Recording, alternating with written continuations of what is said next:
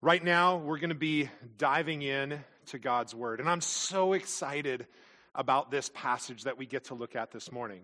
So if you don't have your Bible in your hand, ready to go ahead and grab it and open up to Luke chapter 17. And that's where we're going to be this morning. We're going to be looking at Luke 17. So go ahead and grab your Bible and be ready for that. This morning, we're talking about praising God. And I want to start with a question. When is it easiest to praise God? When is it easiest to praise God? Feel free to answer in the chat if you like. Feel free to just sit and think about that yourself. For many of you, it's easiest to praise God when you're reading the Bible or singing worship songs. Lyrics remind us of truths. Look at the lyrics that we just sang. We sang, "You are coming again." Praise. Glory to God forever. That's also praise. You are enough, Jesus. That's also praise. Your spirit is strong in me. These are different ways to praise God. Is just singing truths about him. One way that I praise God, and I'm quick to praise God, is when I'm in nature. This right here is Taft Point in Yosemite. We took a group of middle schoolers up there and got to explore the area and look at just the beautiful views over Yosemite. That's El Capitan off to the right. And yes, that little person right there is me. Nature, for me, always stirs up an attitude of praise. Maybe you can think of those places where you just tear up at the beauty in front of you. A couple of those places for me, first of all, is Wawona Tunnel.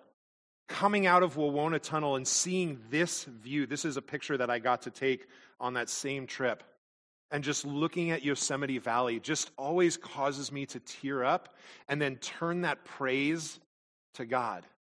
Because I know that that's something that I can't do. That's something that no human could ever put together. I was up in Alaska 2 summers ago with Micah and my dad. And we were out in the Kenai Fjords and going around in a boat, and we go around this one turn, and I see this. And it's just a beautiful expanse, and there's a glacier off to the right, and I just start tearing up. I was moved, just in awe and worship and praise. When is it easiest to praise God? When I'm in nature, I'm quickly drawn to praise.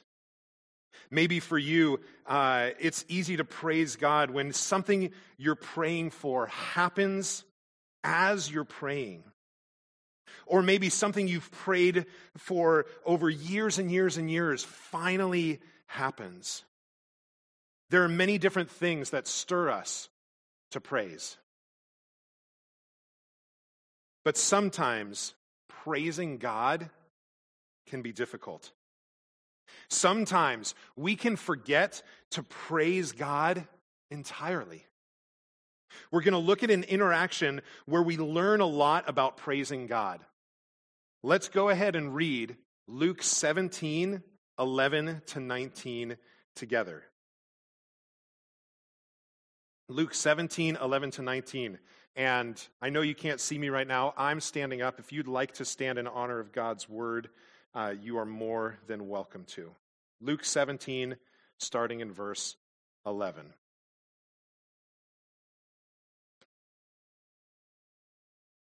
On the way to Jerusalem, he was passing along between Samaria and Galilee.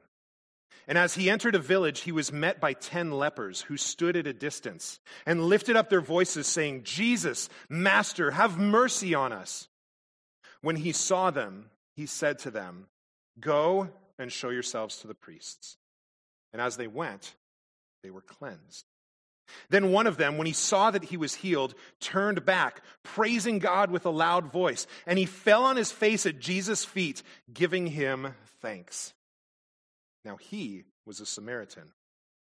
Then Jesus answered, "Were not 10 cleansed? Where are the 9? Was no one found to return and give praise to God except this foreigner?" And he said to him, "Rise and go your way. Your faith has made you well." Lord, as we dive into this passage this morning,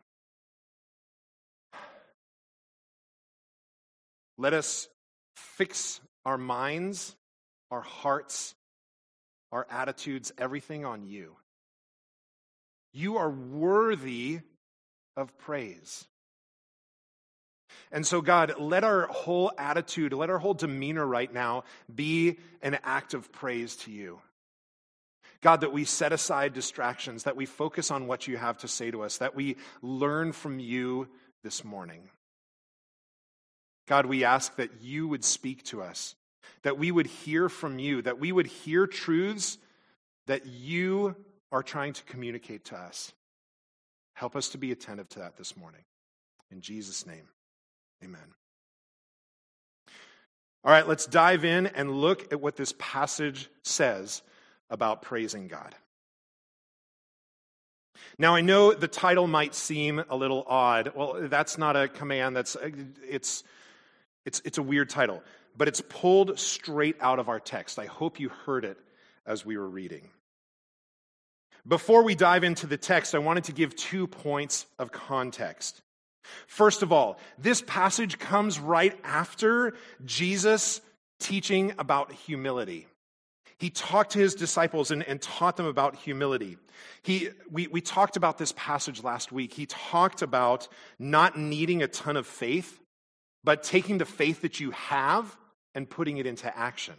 The disciples asked for more faith, and Jesus said, you don't need more faith. You need to take the faith you have and put it into action. And then he also talked to them about serving the master. And your response to serving the master should be humility. It says in the verse right before, and we're going to come back to this again later, it says, "We are unworthy servants. We have only done what was our duty." So have that in your mind. Have that as a mindset, that Jesus just spoke about humility, and then we're in this interaction. The second point of context is the location. Where does this happen? Where exactly does this take place? First, it says that they're on the way to Jerusalem. And this path that Jesus is taking on the way to Jerusalem began in Luke 9:51. It began a while ago. It says in Luke 9:51, when the days drew near for him to be taken up, he set his face to go to Jerusalem. See, Jesus had an objective. Jesus knew what he was here for, and he knew where that needed to take place. Jesus was here to give his life, to sacrifice himself for you and for me. And he knew that had to happen in Jerusalem. And so it says back in Luke 9 that he set his face towards Jerusalem, that he started heading that direction. But when Luke says that, Luke's not talking about a physical direction, but rather a heart and a mind focus. There's considerable debate as to where exactly this interaction takes place. A lot of people talk about, well, maybe it happened over here, but that doesn't make sense because earlier Jesus was over here, etc., etc. There have been multiple attempts to map out Jesus' final journey to Jerusalem, and guess what? It's not a straight line, but rather it's a circuitous route, and he kind of wanders around a lot of different places. So what do we do with this? How do we figure out where exactly this happened? Well, what we need to do is go after what Luke was trying to communicate. Again, like I said, when it says that he was on the way to Jerusalem, it's not talking geographically, but rather it's talking spiritually, it's talking emotionally, it's talking about his heart. Jesus' heart and mind was on the way to Jerusalem. Now think about that. As he was on the way to Jerusalem, he knew where he was headed. He knew what he was going to do. He was going there to sacrifice himself, to give his life for all. And then he has this interaction. That's on his mind. That's on his heart. Another thing to note is that the specific location doesn't really matter. If Luke wanted us to know exactly where this was happening, he would have told us. But what does he say? He says, as he entered a village. It doesn't matter exactly which village it is. But he did point out the fact that he was between Samaria and Galilee. And so the only thing that we're grabbing from this is that Luke was trying to be clear of the fact that there might be Samaritans, there might be Jews that Jesus is interacting with, and we're not really clear on that at the beginning of this. But you'll see why later he does that, and he brings that along. Now remember, Jews and Samaritans don't get along. Okay, so we've got these points of context, and I want you to keep those in your head as we're diving into the passage. The fact that Jesus had just taught about humility, and the fact that he's on his way to Jerusalem, and the location isn't that important, but his heart is headed that direction. So when is it easiest to praise God is the question that we started out with. This passage is focused on praising God in response to a request. Now, sometimes we're just in a place and we're drawn to praise, but this passage is specifically focused on praising God in response to a request. So what does praising God look like when we come to him in prayer, asking him for something? Well, let's take a look at that. If you've got your notes open, and sorry again about the little confusion earlier, we've got some updated notes up there for you. But you can take notes there, you can take notes on a piece of paper, or you can just sit and listen. But the first blank fill-in is right here for you. Praising God begins with a request. Praising God begins with a request. Look at verses 12 and 13. As he entered a village, he was met by 10 lepers who stood at a distance and lifted up their voices, saying, Jesus, Master, have mercy on us. Now, leprosy was an awful disease that destroys the flesh and is contagious on contact. But back in those days, when they talked about leprosy, they were talking about one of many different types of skin diseases. It wasn't the specific leprosy that we know today, but it was talking about one of many different kinds of diseases. But regardless of what the specific disease was that they had to stand at a distance. They stood at a distance. Does this sound familiar to anyone? Does this ring home a little bit too much for you right now? When sheltering in place started, when we were put on a quarantine initially, we talked about, the leadership of the church talked about, hey, should we pause our series on Luke and kind of address the situation, or should we just keep going with where we were at in Luke?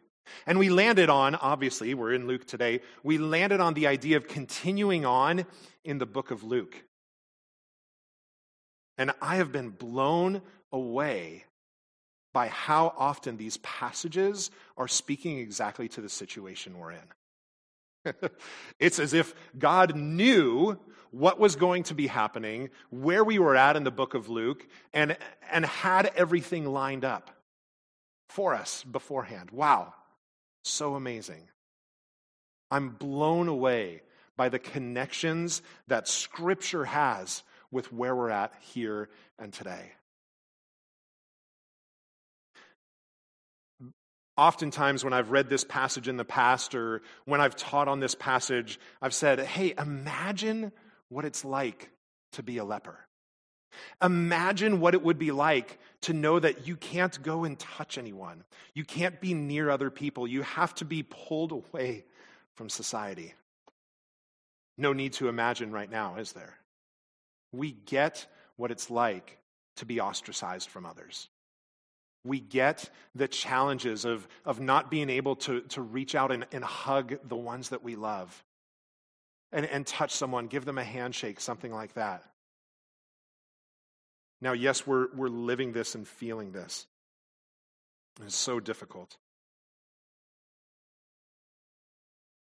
I mean, I even catch myself sometimes. I'm out at the grocery store and, keeping my social distancing and stuff like that, and then I'll come home and feel weird about going and hugging my kids, or feel weird about going and hugging Laura.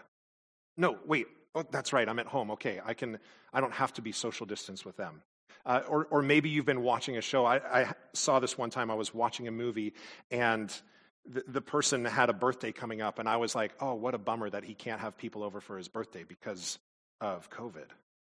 And then I realized, no, that's a movie. That's, it's disconnected. But this has permeated our lives. And in the same way, these lepers, like everything about their lives was keeping distance from other people. Josephus, who was a historian around the time of Jesus, he said this. He said, and for the lepers, he suffered them not to come into the city at all, nor to live with any others, as if they were in effect dead persons. But if anyone had obtained by prayer to God the recovery from that distemper and had gained a healthful complexion again, such a one returned thanks to God with several sorts of sacrifices. In Leviticus 13, it says, the leprous person who has had the disease shall wear torn clothes and let the hair of his head hang loose, and he shall cover his upper lip and cry out, unclean, unclean, cover his upper lip. Again, does that sound familiar to what we're going through right now? He shall remain unclean as long as he has the disease. He is unclean. He shall live alone. His dwelling shall be outside the camp. So that's where these 10 men are at. I'm sure you can feel their pain and their struggle in a very different way. It landed on me completely differently as I read it these past couple weeks.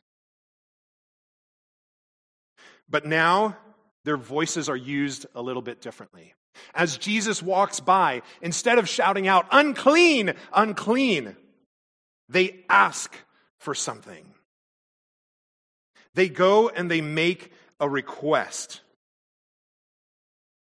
They say, Jesus, Master, have mercy on us. Now, there's no question what they were asking for. They were asking to be cleansed. But Ben, they didn't say, Jesus, heal us. They said, have mercy on us. Yeah, there's no wondering what they were asking. Maybe it was difficult for them to even muster up the words. Maybe it's difficult for you sometimes to go and ask God for something, to say the specific words of what you need from him. But guess what? He knows your heart. He knows what you need. In asking for something, the lepers did two things. First, they recognized his authority. They recognized that Jesus had authority in this situation. They were asking in humility. It's not the same as asking a friend for something. Hey, can you pass that over to me? Or, hey, can you pick this up for me? But no, they were admitting that they were incapable of getting this healing on their own. So they were recognizing Jesus' authority. The second thing that they were doing is that they were believing his ability. They didn't ask anyone else that was along with him. Hey, Peter, have mercy on us. No, they went to Jesus. Now, we'll see more of this faith in a minute, but consider what else Jesus said in Mark 11:24. He says, therefore, I tell you, whatever you ask in prayer, believe that you have received it, and it will be yours. Now, this doesn't mean that this is a blank check of, all I have to do is believe, and then I get anything I want. No, but rather the point that Jesus is trying to make is that it begins with faith. Coming and asking God for something begins with believing that He's capable. So praising God begins with a request. Praising God continues with obedience. Continues with obedience. Verse 14 says, "When he saw them, he said to them, 'Go and show yourselves to the priests.' And as they went, they were cleansed." Now, back in that day, the priests were tasked with evaluating health. I'm really glad that this isn't part of my job description these days. I'm also glad that it's not part of my job description to deal with ceremonial laws, sacrificing, stuff like that. But the priests were tasked with evaluating health. Now notice that the lepers asked for something, and Jesus didn't fulfill their request. Rather, he asked them to be obedient. He asked them to do something. Sometimes we expect God to answer in a certain way, and we get frustrated when he doesn't. Gideon was told to go and attack this army, the Midianites that were in the area. Gideon, go after the Midianites. Well, Lord, can I have a huge army? And what does God say?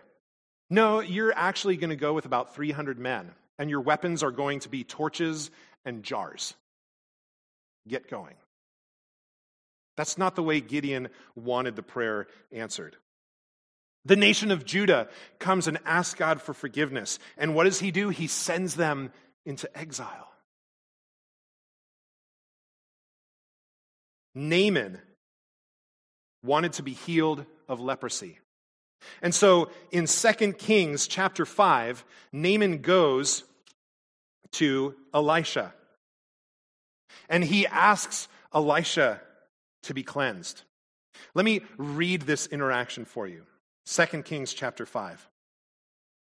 So Naaman came with his horses and chariots and stood at the door of Elisha's house. He's coming with all this power. Look how much power I have. And Elisha sent a messenger to him saying, go and wash in the Jordan 7 times, and your flesh shall be restored, and you shall be clean. But Naaman was angry and went away saying, behold, I thought that he would surely come out to me and stand and call on the name of the Lord, his God, and wave his hand over the place and cure the leper. See, Naaman had a different idea of what he expected would happen in this interaction. He thought, this is the way that I'm going to be cleansed. This is the way that my prayer is going to be answered. And then Naaman says this, are not Abana and Pharpar, the rivers of Damascus, better than all the waters of Israel? Could I not wash in them and be clean? Well, okay, you're asking me to wash, but that water's gross. Can I wash over here instead? So he turned and went away in a rage. How could you not answer my prayer in the way that I had asked? How could you not answer my prayer in the way that I pictured it would happen? But his servants came near and said to him, my father, it is a great word the prophet has spoke to you. Will you not do it? Has he actually said to you, wash and be clean? So he went down and dipped himself 7 times in the Jordan, according to the word of the man of God. And his flesh was restored like the flesh of a little child, and he was clean.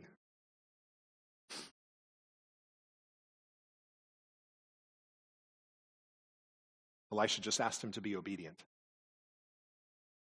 And here, Jesus asks these 10 lepers to be obedient. But there's a huge difference here. See, Naaman was asked to be obedient, and he was told what would happen when he was. Here, Jesus asks these lepers to be obedient, but he doesn't even tell them what will happen. He just says, go and show yourselves to the priests.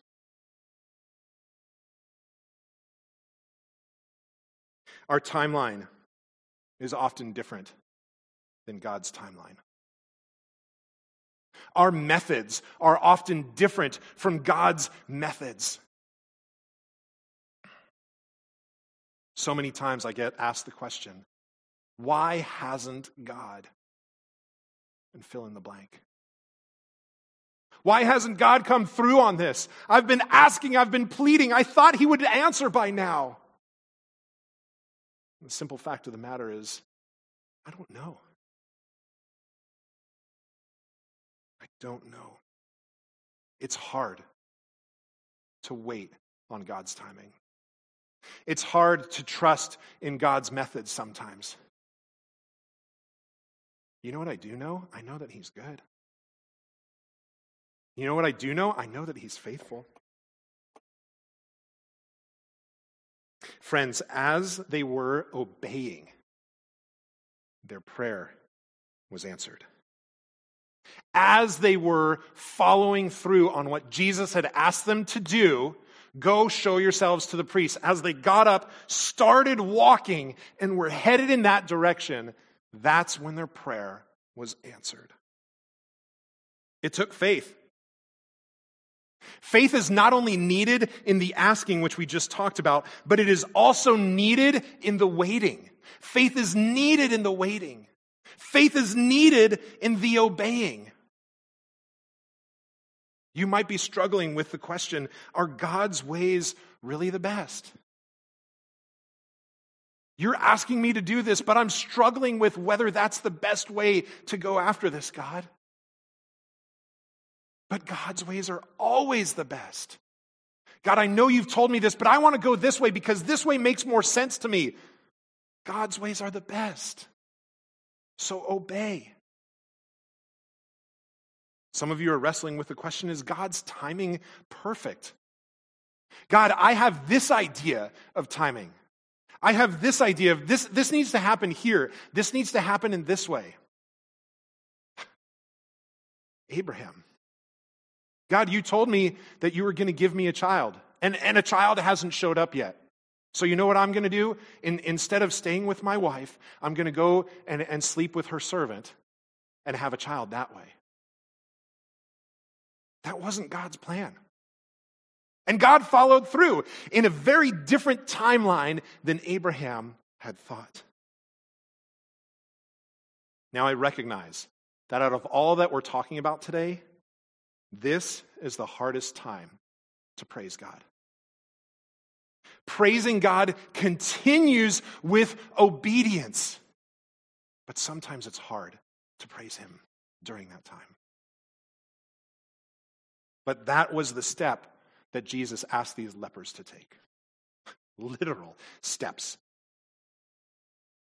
What's he asking you? Do you need to be patient? Do you need to be trusting in what he's doing? Praising God continues with obedience. Next, praising God follows with recognition. Look at verse 15. Then one of them, when he saw that he was healed, turned back, praising God with a loud voice. There's two things to notice here. First of all, he had to recognize what happened. He had to recognize what happened. Now, this is a little bit obvious, right? He's had this skin disease probably for years. And as he's walking, he's looking down at his skin and noticing, oh, it's not there anymore. Right? It seems like this is an obvious thing. He had to recognize what happened. Some of you have been praying for a new job, and then all of a sudden you have a new job. Guess what? That's easy to recognize that something has happened. You pray for a baby. You have a baby. That's easy to recognize something happened. It's a little bit harder to recognize that a prayer has been answered when you're praying for something like patience, or when you're praying for a relationship to be improved, or there's something you prayed for a long time ago, and you've forgotten that you've been praying for that. Friends, we forget. We forget. And so it's important to pay attention to what God is doing. I'd encourage you, if you haven't yet, to start a prayer journal or be writing some things down or have daily or weekly review with friends and family, just talking through the things that God has done, the things that God is doing. Taking some time away just by yourself and talking with God and reviewing what He has done so that you can recognize the good that has happened in your life. The ways that God has been present, the ways that He has answered prayers. So this guy first had to recognize what happened. Hey, there's no disease anymore. Something's different. But the second thing is that he had to recognize where the credit belonged. You see that when he saw that he was healed, he turned back, praising God with a loud voice. Now, there's something to notice here. The fact that he turned back when he was praising God shows that he recognized who healed him. There are many other times in the book of Luke that people were healed and they went away praising God. Maybe they didn't connect that Jesus is God, and so they're praising God for working through this guy that healed them. But here, this leper is praising God and turns around to do so because he recognizes that the man that healed him is God in the flesh. He recognized where the credit belonged. Now, for us, sometimes this is obvious. Where does the credit belong when there's a miraculous healing? Where does the credit belong when something happens that just can't be explained? Oh yeah, of course, the credit goes back to God. But where does the credit go when you've applied for 9 different jobs and had all these interviews and you finally get a job? Does the credit go to you for all your hard work that you've done? Where does the credit go when you go to a hospital and you take the medications and you go through the physical therapy and you do everything that your doctor tells you and now you feel better after years and years and years? Does the credit go to you for your ingenuity or for paying attention to the doctor? Does the credit go to the doctor for them knowing how the body works? Or does the credit go to God? Where does the credit go when a virus is stopped because people have been sheltering in place for over a month and have been staying away from others, and finally the curve has flattened out and now we're able to be around each other and we've all worked so hard and pitched in and done all these different things? Does the credit go to us for our ingenuity? Does the credit go to us for our extreme wisdom, for thinking ahead and going, gosh, we got to shut this down before it gets spread? Or does the credit go to God?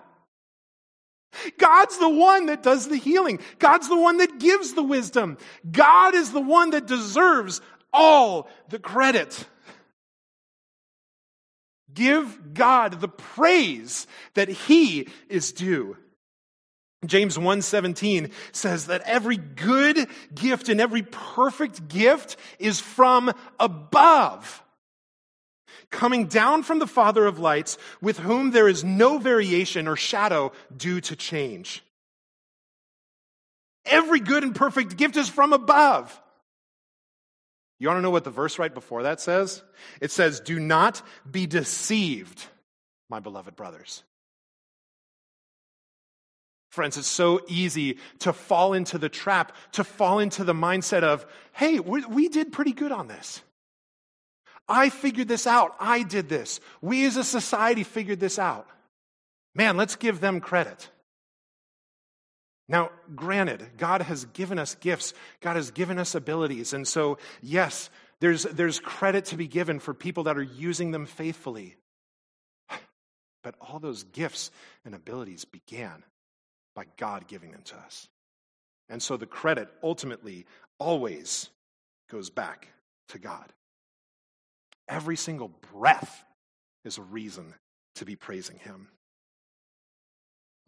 The fact that we're alive, a reason to praise God. The fact that He saved us from our sins, It's a reason to praise him.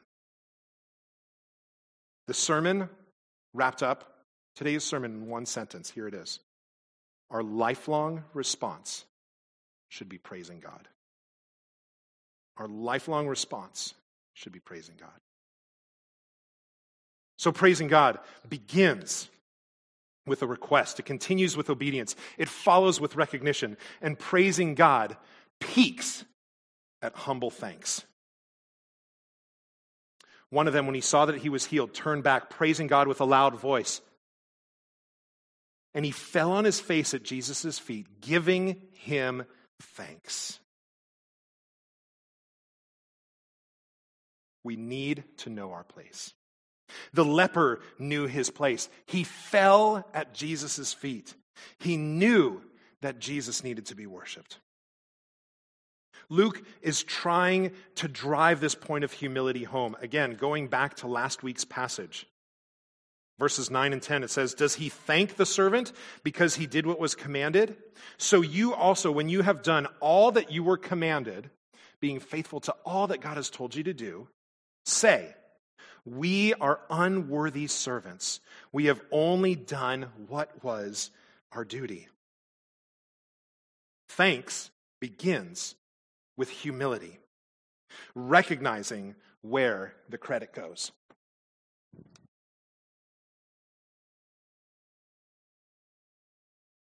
In the book of Matthew, there's recorded Jesus' parable of the talents, where he talks about a master that gives 3 of his servants different amounts of talents and says, "Go off and use these talents, and someday I will return."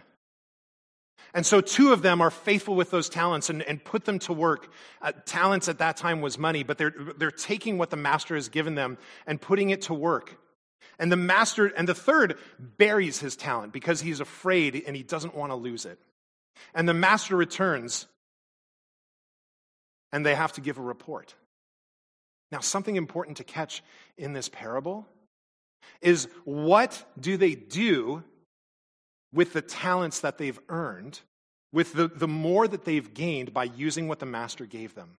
What do they do with all of it? They give it back to the master. Because all of it belongs to him. All of it goes to him. Whatever more they produced didn't belong to them. It belonged to their master. Many of you know Moana and the song, "You're Welcome." It's a song of arrogance. And we kind of chuckle at it because Maui in the movie is a god and has done all these things and is saying, "Hey, you owe me praise." Friends, that kind of attitude should never come from us towards God. We haven't done anything for him. Not a single thing. God doesn't need us, but he wants us. He desires us. When the good in life happens, we don't take the credit. We should give the credit where it's due. So here this leper comes and he falls at Jesus' feet. He's recognizing who this is. And it says that he gave thanks. The Greek here is eucharisteo, which means give thanks. And the only way that Greek word is used in Scripture is when that thanks is attributed to God. It's never used in giving thanks to someone else. It's always back to God. So Luke here is making the point that the man knew to whom he was giving thanks. Something else to catch about this guy returning is that he gave up something by doing so. When this leper returned to Jesus, the other 9 were headed off to the priest. And you know what was about to happen for them? They were going to go in and, being physically cleansed, they were going to show themselves to the priest. And the priests are going to say, "Hey, guess what? Your quarantine is now over. You are now free to go and hug your family that you haven't been able to hug for years. You are now able to look other people in the eye and talk to them, to shake their hands. You are now able to receive touch from other people that you haven't been able to for such a long time. And the one that turned around and went back to thank God gave that up, at least for a time. He said, by turning around, he said, it's more important to me to give thanks to God than to glory in the change that's about to happen. Friends, I think we have something specific we need to grab from this. I don't know when, but at some point, this quarantine will be lifted, and we will then have the freedom to go and to hug our friends and family. We will have the freedom and ability to go out and do the things that we've wanted to do for so long, and to be outside and to go to some of our favorite places and to travel and to do all these different things. And yes, that freedom will be immediately available to us as soon as that quarantine's lifted, in whatever way it comes about. Here's my encouragement to you, and it's to myself as well. Instead of jumping in to that freedom, would you stop and give thanks to God? Would you take the first moments of that freedom that you've been itching for so long and give God the glory and the praise that He's due for walking us through this and for leading us out of it? Instead of going and being like, sweet, now I get to go and say hello to other people and touch them and give them hugs, give the glory and praise to God. That's where it needs to begin, because that's what's most important. Finally, praising God is available to all. Now, he was a Samaritan. Then Jesus answered, were not 10 cleansed? Where are the 9? Was no one found to return and give praise to God except this foreigner? And he said to him, rise and go your way. Your faith has made you well. Now, the focus here is not on the 9 that didn't come back. This wasn't the point. But rather, the focus is on this man that comes back. And Luke points out that he's a Samaritan. Now, why does Luke point out this part of the story? Remember, at the beginning, it says that Jesus was on his way to Jerusalem. His heart and mind were focused on what he was here to do. He was here to sacrifice himself, not for the Jews only, but for all. Jesus was here to sacrifice himself for all. So Luke is again pointing out that Jesus was thinking of everyone when he was going to the cross. And then he says to him, your faith has made you well. That Greek word there, made you well, is the word sozo, which means made well, but also means saved. It's the same word that's used in Luke 7:50 when the woman comes and anoints Jesus, and Jesus says to her, your faith has saved you. Go in peace. It's the same word used in John 3:17, which says, for God did not send his Son into the world to condemn the world, but in order that the world might be saved through him. So right here, the Samaritan receives more than physical healing. He receives spiritual healing. Here's Luke's point. Luke's point is not that the ones who thank God get salvation too. But Luke's point is rather that praising God is available to all. Regardless of where you're at in your life, praising God is available to you. It begins with recognizing that he is worthy of praise and that you are in need of saving. If this is a concept that's new to you, if this is a concept you might have heard, but you have never praised God or really just want to know more of what that means, please reach out to us. We'd love to talk about it. But today is the day to surrender your life to Jesus and to say, I want to put you on the throne. I want to give you all the credit and the glory because I recognize that that's where it goes. Praising God is available to all. None of Luke's readers could have ever imagined that a Samaritan would be praising God. They look at this and they're like, a Samaritan praising God? Impossible. That's why Luke brought up this guy's nationality. So who in your life could you never imagine praising God? Praising God is available to that person that you're thinking of. Maybe it's time that you need to reach out to that person. Give them a call. Give them the love of Jesus. God can draw that person to himself. He would love to do that through you. Praising God is available to all. Remember, this passage was focused on praising God in response to a request. There's plenty of things we can learn from the passage. But what about you? Let me put all 5 of these points back on the screen. Take a look at these 5 points here. Which of these do you need to grow in? Where do you need to take action? Take a minute and look these over, talking with God while you're looking at them. Ask him where you need to grow and give him the praise that he deserves. Lord, we've got some growing to do. For many of us, it just begins with just asking you for something and asking boldly, believing that you can do it. For some of us, it's in, God, just in the obedience. Or it's in recognizing where the credit goes.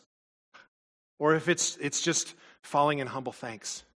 Or it's just recognizing that praise is available to people in our lives that need it. God, help us to see just how desperately we need you, and that, God, that you've been so good and the praise always goes to you. Help us to recognize that. Amen. Friends, here's the sermon in one sentence. Again, our lifelong response should be praising God. There is so much to be praising God for, even now.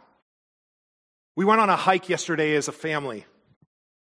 And as we were grueling and going up a hill and just our legs were burning and we were sweating because it was so hot and all this kind of stuff, it was easy for us to just go to an attitude of complaint. But with this passage and with everything on my mind, I stopped and I said, God, thank you that I have legs. God, thank you that I'm able to walk. Thank you for what you've done for me, Lord. Thank you that I have a family around to be walking with. It's easy to forget the good that God has given you when things are difficult. And as we sing the next song, praise God out loud for what he has done, for what he's doing, and for all that he has given you. Type it out in the chat to share it with others. God is worthy of all our praise. Our lifelong response should be praising him. Let's praise him together right now.